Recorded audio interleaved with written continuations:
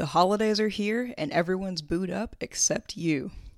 No one to see lights with, to cuddle with, or to kiss at 12 a.m. on January 1st. You, my friend, are what's known as single, and you're sad about it. You've prayed all the prayers, dreamed all the dreams about one day meeting Mr. or Mrs. Right.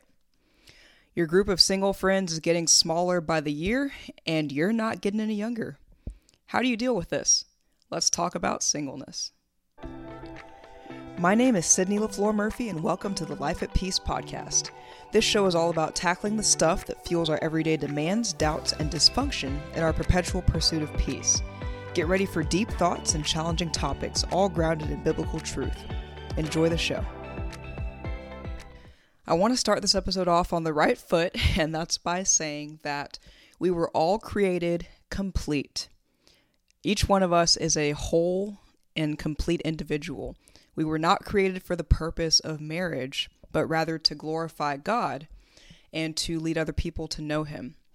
Now, does God use marriage to accomplish that purpose? Yes. The difference is that in a marriage relationship, God unifies mysteriously the husband and wife so that they become one flesh in their pursuit to glorify Him.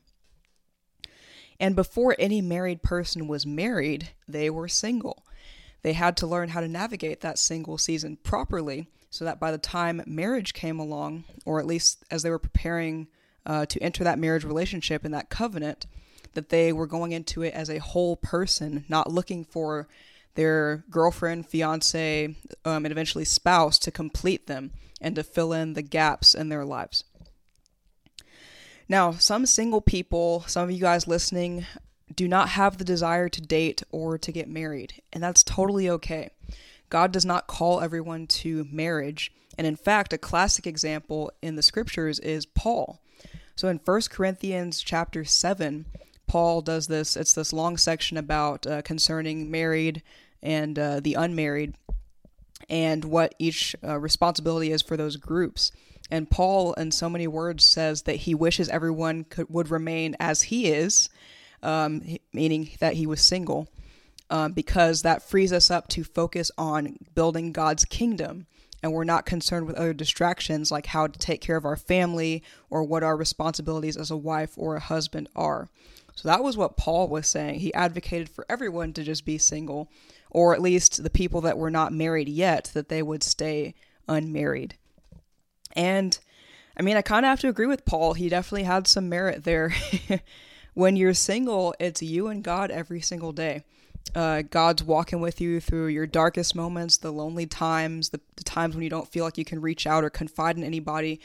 Jesus is right there with you the whole way through. He knows the pressure that we feel to be married or to at least get into a relationship with somebody. And He understands that, but He's the only one that can satisfy that desire.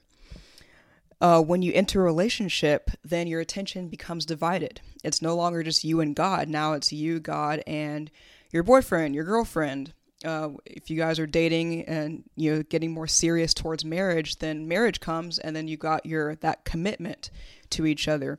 Then the kids enter the picture later on, and so as life goes on and you enter a new season, or several new seasons, then your attention becomes more and more divided, and it becomes harder to find that one-on-one time with God.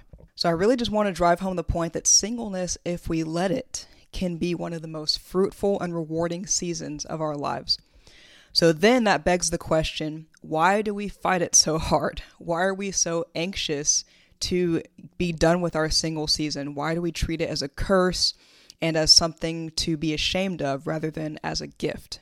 So there could be several reasons for this, depending on who you ask, but one of them is we have major FOMO, and that's fear of missing out. For anyone who's not up on Gen Z slang or who can't be bothered to go look at Urban Dictionary and figure that one out. But FOMO is fear of missing out. We think as single people that we are just being left out of some huge secret of what it's like to be in a romantic relationship, to have somebody love and care for you that way. We see the pictures, the videos, the posts, the little clever wedding pun hashtags on social media. And I'm talking about when the woman of the couple will go and, maybe she just got engaged and she posts that some little pun with the husband's or with her soon-to-be husband's last name. So, for example, I know somebody whose last name is Masters, and his fiance, her little hashtag was getting my masters. So I thought that was really clever. Like, I actually really enjoy reading those. But we see all the little cute things that go into the relationships and the general joy that happy couples seem to give off when they're around each other. And we want that too as single people. We feel out of the loop. We feel sidelined. We feel like someone just that we're overlooked and that we're not desirable ultimately. And if you want to get technical, yes, we are missing out on something as single people. We're missing out on that physical and emotional intimacy that couples experience. And I'm talking about like hand holding, kissing, cuddling, for married couples, that sexual intimacy. And yes, I understand that people have sex outside of marriage, but that's personally not what I am advocating for. So, but yeah, that level of intimacy is something that's developed and cultivated between two people who really deeply care for each other and who have committed to each other. And as a single person, I don't want to rush that. That's not something that I want to casually experience with someone just for the sake of experiencing it. And I believe it should be meaningful. Like marriage, if you're called to it, is, I would say, probably the most important relationship that you'll have in your life. And it's just a perfect picture of how Christ loves the church and just God's deep and, we can't even comprehend the depth of his love for us, but marriage is just a small taste of that. And I would also say to address the FOMO is that the grass is always greener. It always feels like you're missing something no matter what side of the fence you're on. So people that are, in a relationship with each other, whether dating, engaged, or married, they can no longer think of just themselves. They have to consider their spouse's needs. If they have kids, they have to consider their children's needs, and they have to learn how to put everyone's needs ahead of their own, to be self-sacrificing and to compromise where it's needed. If you're single, you don't have to think about all that. You just get to be in tune with just yourself. What do you want to do? How do you want to spend your money? Do you want to go back to school? You don't have to check with anybody. Do you have the money to do it? Okay, then go ahead and go to grad school. Do you want to travel? Drop everything, go travel, take a week or so off from work. You can be, as a single person, you can have the freedom to do these things. You don't have to check with anybody. You don't have to make sure that someone else's needs or concerns are met. You get to think about you and just be selfish, not in the negative way, but selfish in the sense that you can really put yourself first and you can do the things that you want to do. Another reason why we might struggle so much with being in our single season is that there's a lot of social and family pressure. These are huge ones, very, very big. So honestly, and I can only speak from an American perspective, as that's, the society and everything that I've been raised up in and am experiencing. But in America, really it seems that if you're not married by 25, have a couple kids by 30, then it's like, what's going on? You're starting to run out of time. That biological clock is ticking. And it's real easy to feel like if you're even in your late or mid to late 20s, if you're still single, then something's not going the way it's supposed to. And there's a running joke at my alma mater, A&M, that people get married so young.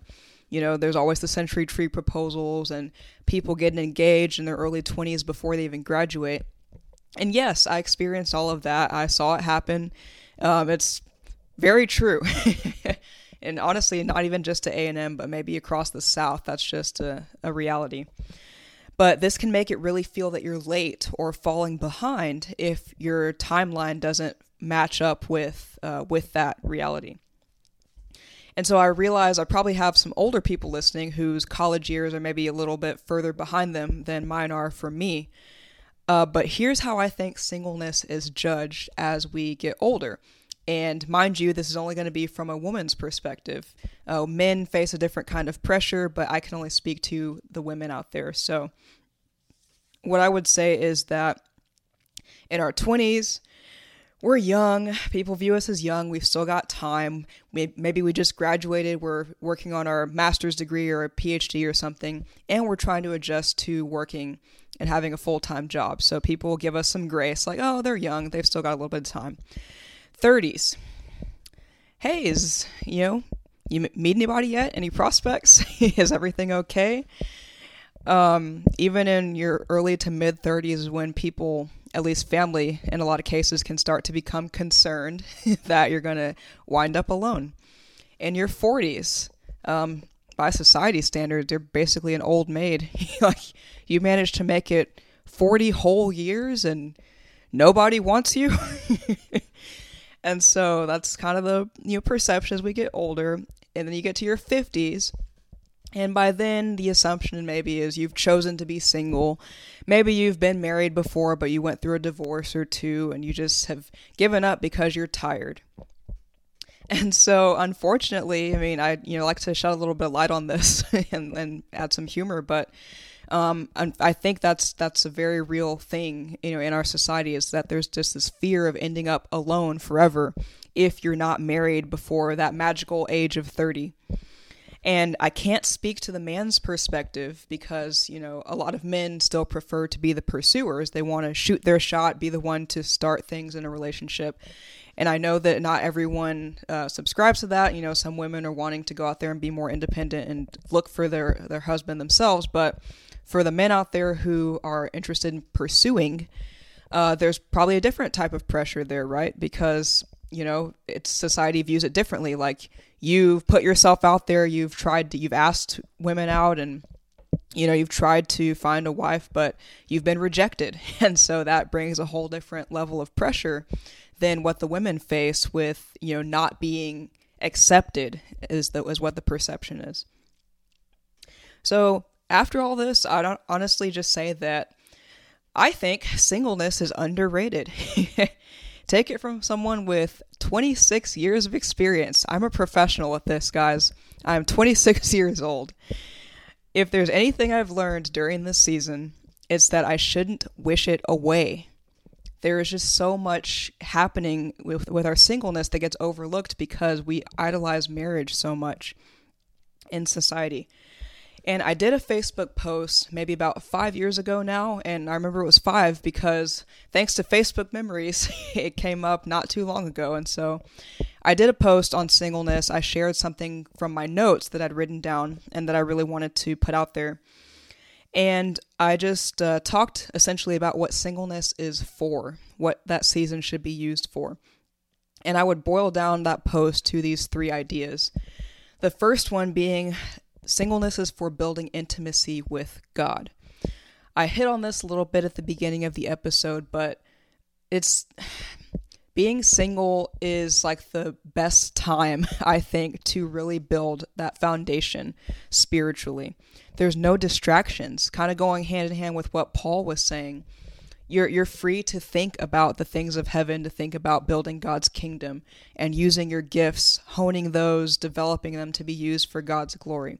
Singleness is probably the best and most ideal time to do that because you don't have another person or people in your life, like a spouse and kids, that you have to tend to. You're free to govern your own affairs and just to use what God's given you to further His kingdom.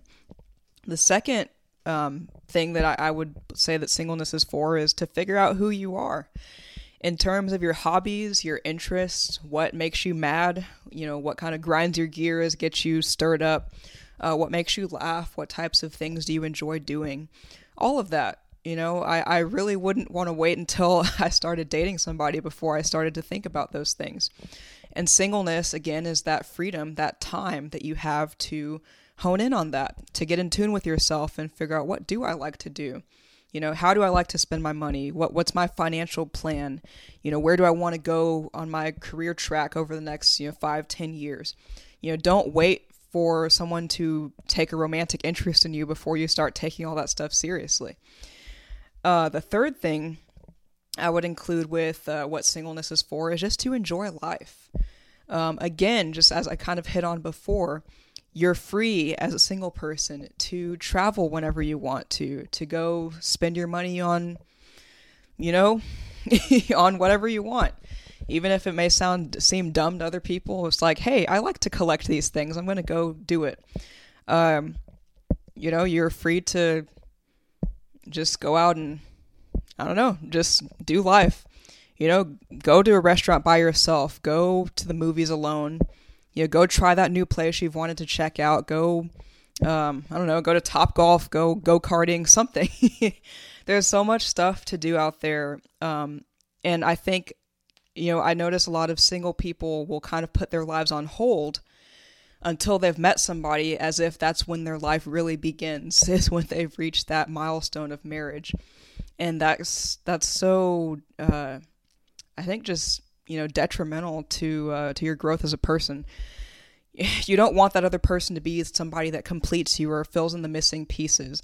Again, to reiterate on the point I made at the beginning of the episode, we're all whole people already. Yes, spiritually we're broken when we need Jesus, but when I say we're whole, I mean that God created us with everything that we need to serve Him. He gave us all our desires, all of our talents, our gifts, everything that we need to just be an effective witness for Christ. And so we don't need to wait for somebody else to come along and help us realize that. Now, I'll just tell y'all, I struggled with jealousy in college while I was being surrounded by friends and peers who were dating and, getting into serious relationships. And the paradox was that I was so happy for my friends. I was so excited for them.